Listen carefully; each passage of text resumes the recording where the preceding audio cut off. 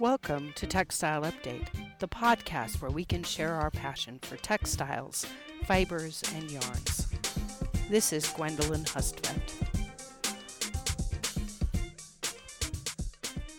This is the second of two episodes that focus on synthetic polymers that are commonly made into fibers. I've already covered nylon and polyester.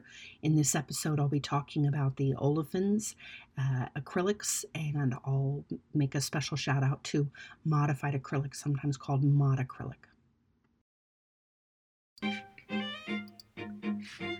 I'm going to move on now to a fiber that's called olefin.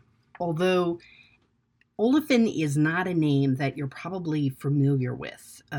If you were to ask yourself, like, oh, when have I last bought olefin? You're going to be like, all right. But polyolefin is also called polypropylene or polyethylene. So the olefin family has these members that are much more famous than the family name. Polypropylene is very popular in carpeting. Now, the name olefin is the one that we're going to use because ole, right, comes related to the Latin word for oil, right? So oleophilic, the polyester fiber is oleophilic. That's because oil is attracted to it, right? So you should be able to remember olefin a little bit better than polypropylene or polyethylene. Olefin is very strong and color fast, and it has a pretty good property, even though it's very low in absorbency. It has a moisture regain of less than 1%.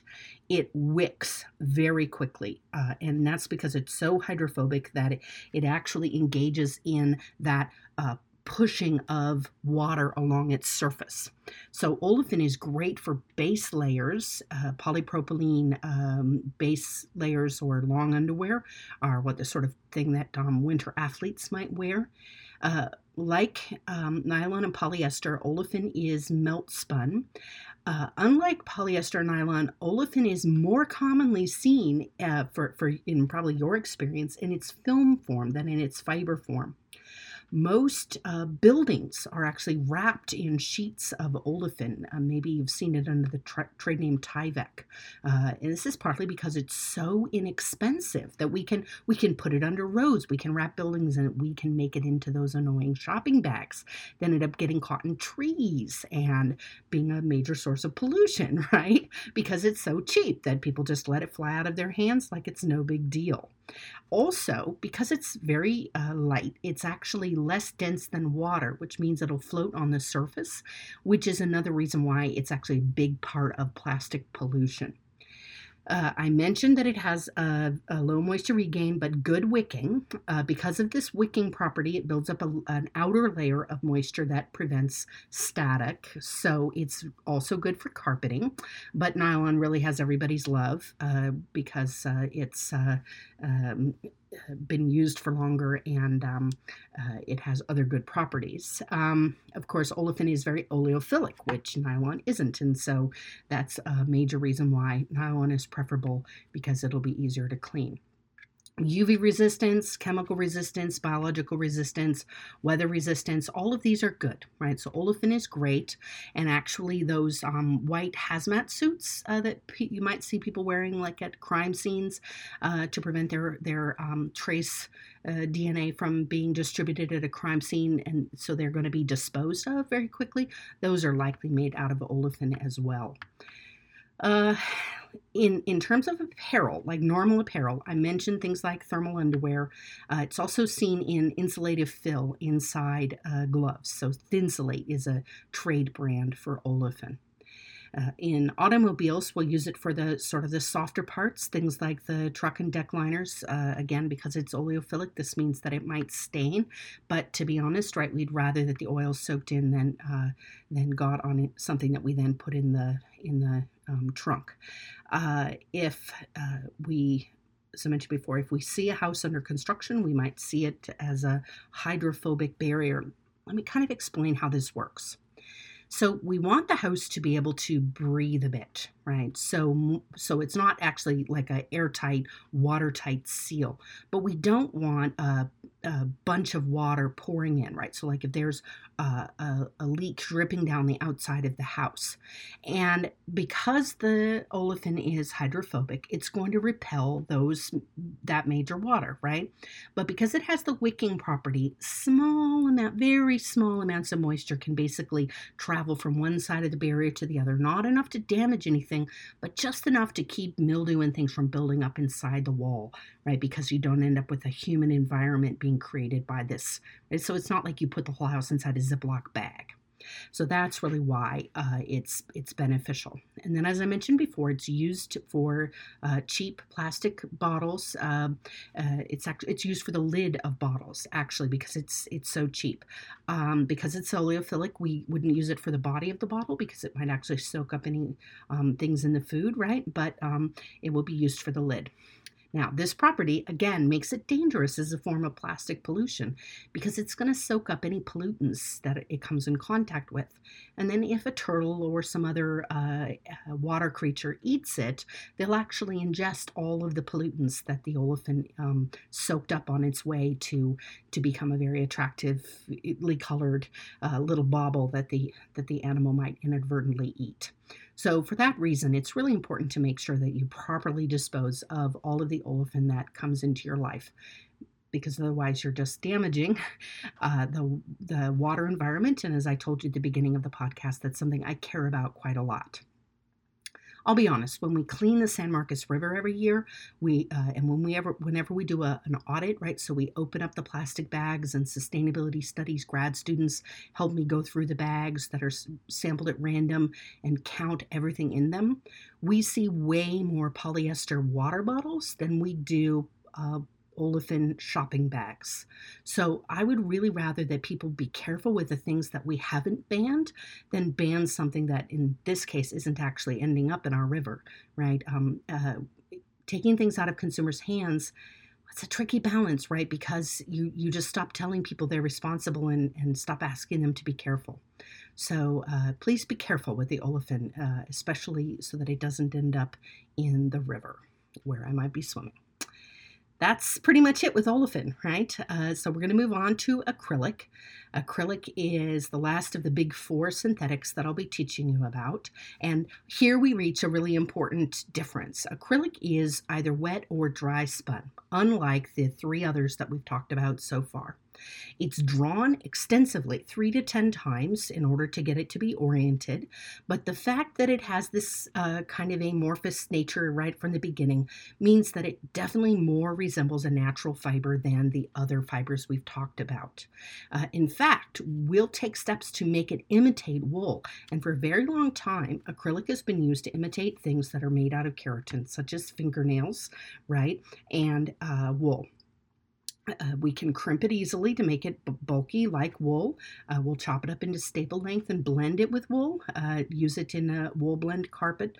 For example, when I was in a yarn spinning facility in Lima, Peru, I saw them blending staple roving of acrylic with alpaca, right? Because the genuine alpaca was very fine and expensive, and this was a way to make a slightly more durable material that could be used for socks, etc., but that had the strength properties of the synthetic fiber.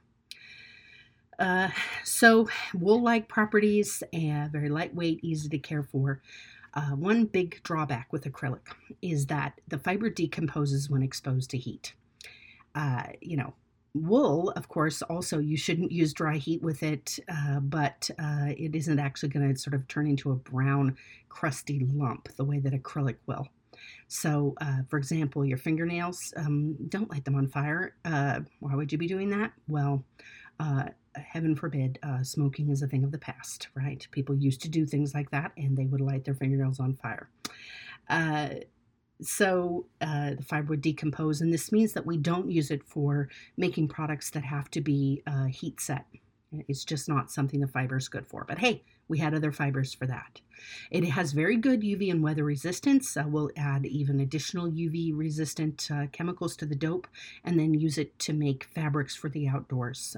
For example, the trademark Sunbrella. So acrylic is used for craft yarn.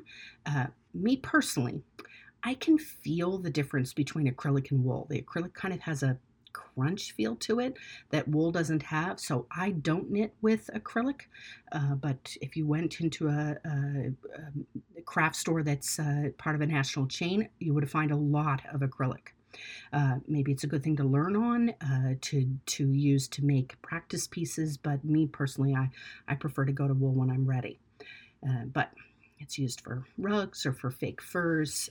We use it for indoor-outdoor furniture, awnings, sails, blankets. Very, very popular for blankets because we can make it so fluffy. But then on the other side, we use it for things like paints and polishes, right? So kind of weird, but acrylic can go all the way from a soft, fluffy blanket to paint. Now, because acrylic imitates wool so well, but it doesn't have one of the major properties that wool has, which is wool as a protein fiber self-extinguishes when exposed to a flame.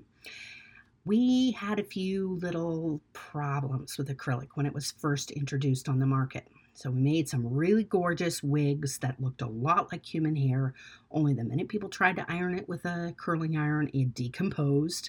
You might have encountered some extensions that didn't perform the way that you expected. This is why. But worse than that, it can catch on fire, right? And we don't think about like why we don't have more people who come in and say, oh my goodness, I burned all my hair off today. But actually human hair is good that way. I mean, we should be glad that it's not as flammable as acrylic is. But having a few incidents where people had their wigs catch on fire with the resulting, and I'm not smiling, I was just smiling at the picture of someone coming in and saying they burned their hair over the weekend. But obviously the scars and damage from a wig fire would be horrific. So almost immediately they developed a modification for acrylic that got its own generic name, because it was that important that people know whether they're dealing with acrylic that was flame resistant or not. So mod acrylic is acrylic that has been modified to be flame resistant.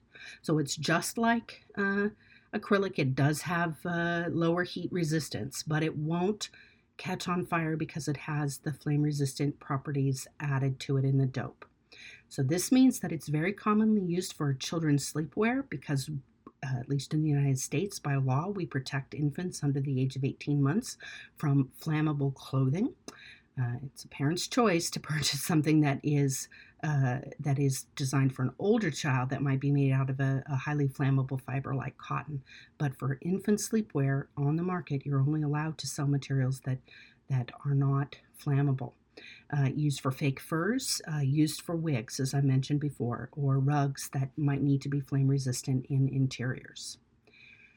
So that's the story with acrylic in a textile setting. Just as a summary, let's remember that the strongest and most abrasion resistant of the fibers the synthetics turns out to be olefin. Acrylic is the least. The one with the most elongation, nylon and olefin are tied there. Acrylic doesn't have as much elongation, and that's probably part of the reason why I can feel the difference between acrylic and wool. Nylon has the most absorbency, olefin has none, so we give it like the wicking runner-up, but polyester and acrylic have very little absorbency. Nylon and olefin both are very resilient, which is why they're very popular for use in carpets. All of them have poor flame resistance, and they're thermoplastic, which means that if they're used in apparel and they catch on fire, they could cause scarring. Mod-acrylic is the exception there. Heat resistance, olefin is the worst, although acrylic is very poor. UV resistance, acrylic turns out to be excellent, and nylon is the worst.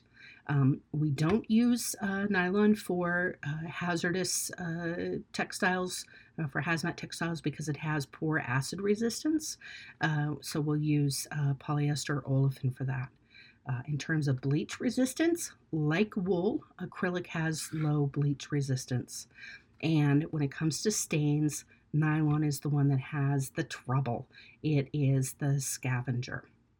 Now I want to do a summary comparing all of the different fiber classes I've talked about, because as I said up front, I'm really not going to spend any time on the aramids or the inorganic fibers.